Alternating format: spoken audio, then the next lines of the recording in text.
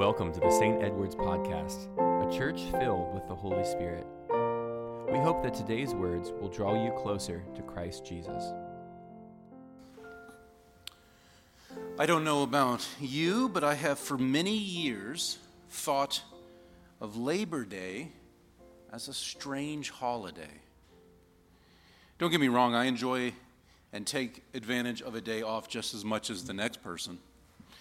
But we aren't necessarily celebrating a special moment in the history of the USA or a religious day. It just has always seemed strange to me. I don't know why. Add to this that my sister was born on Labor Day of 1985, and I think of my mom in a whole different connotation of the meaning of labor. Perhaps it's a celebration of our work ethic, which seems to say that we celebrate our work ethic by not working. So I looked up the history of Labor Day. It really isn't too exciting, but according to History.com, I'll read you this. In the late 1800s, at the height of the Industrial Revolution in the United States, the average American worked 12-hour days and 7-day weeks in order to eke out a basic living. Despite restrictions in some states, children as young as 5 or 6 toiled in mills, factories, and mines across the country, earning a fraction of their adult counterpart wages. People of all ages, particularly the very poor and recent immigrants, often faced extremely unsafe working conditions with insufficient access to fresh air, sanitary facilities, and breaks. And as manufacturing increasingly supplanted agriculture as the wellspring of American employment, labor unions, which had first appeared in the late 18th century, grew more prominent and vocal. And they began organizing strikes and rallies to protest poor conditions and compel employers to renegotiate hours and pay. So in the wake of all of this massive unrest, and in an attempt to repair ties with American workers, Congress passed an act making Labor Day a legal holiday in the District of Columbia and the Territories. And on June 28, 1894, President Grover Cleveland signed it into law. Well, that's interesting. So in many ways, Labor Day is a way of remembering the struggles of the American working class and the challenges of poor and wealthy Americans working together in this beautiful country. And as I thought about this in light of our readings today, a word jumped out to me. It is mentioned 8 times in our first and second readings, and it is the word poor. Poor. In our reading from Proverbs, we heard that the rich and poor have this in common.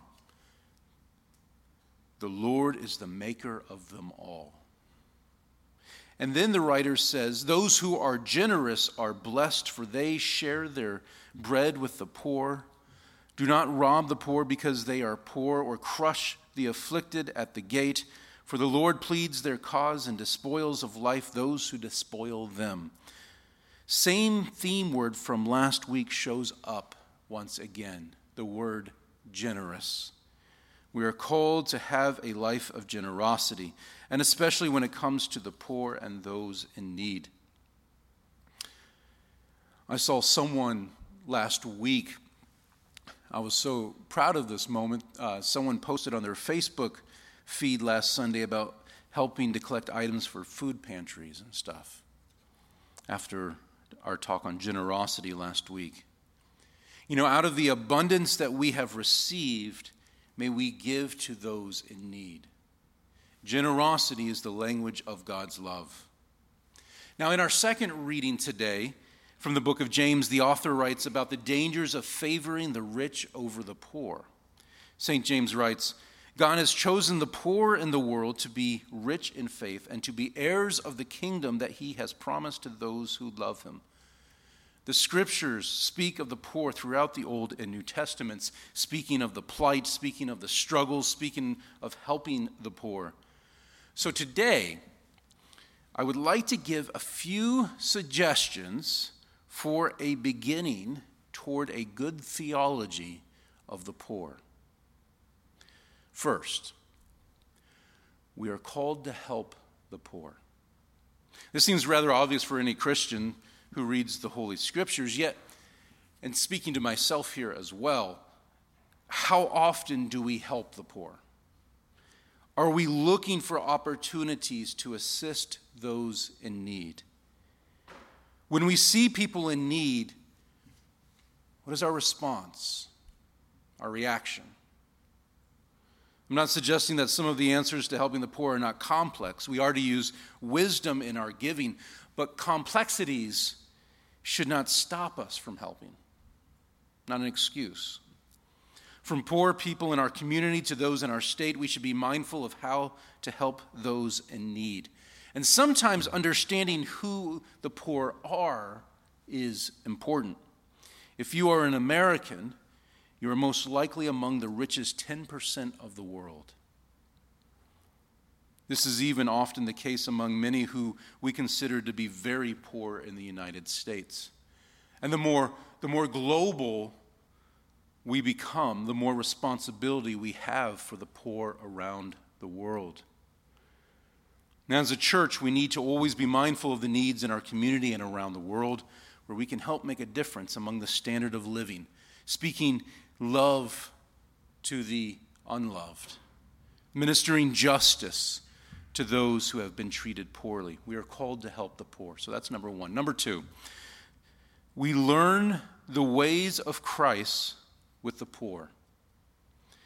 If we rather live in a state of comfort where the plight of the poor is removed from our vision, we will miss seeing Jesus.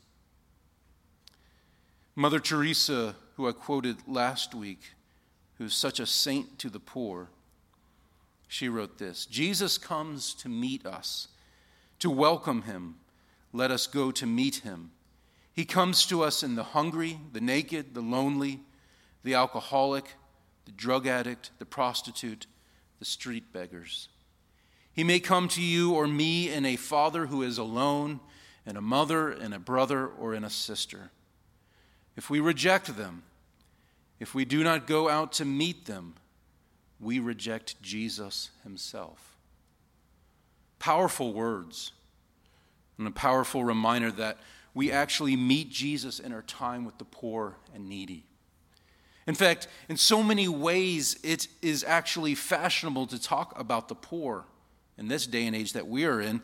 In our day, to showcase a reputation for helping the poor is desirable for a job application, maybe perhaps during an interview, or for a scholarship. It looks good to show what you have done. And yet, at the same time, as it's fashionable to kind of talk about that, it's not fashionable to talk with them.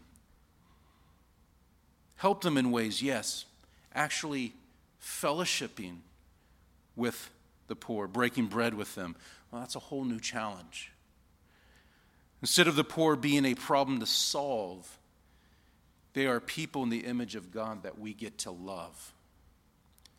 And rubbing shoulders with those who are different than us, poorer than us, and not just financially, but socially, racially, ethnically, nationality, the alone, the hurting, the grieving, the abandoned.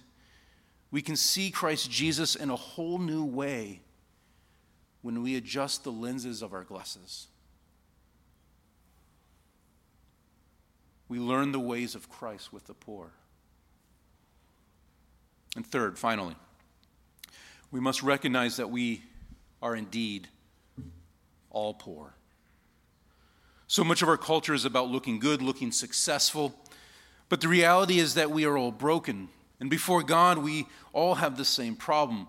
We all fall short of the glory of God. We all sin. We are spiritually poor, in need of a Savior. And when we recognize that we are all poor before God, we can properly respond to God's loving call. Because of sin, we have poverty. Once again, may we hear the words of Mother Teresa. Poverty has not been created by God. We are the ones who have created poverty. Before God, we are all poor. And the greater we understand this, the greater we will understand how Christ Jesus came to earth, born into poverty, with a mission to save the world.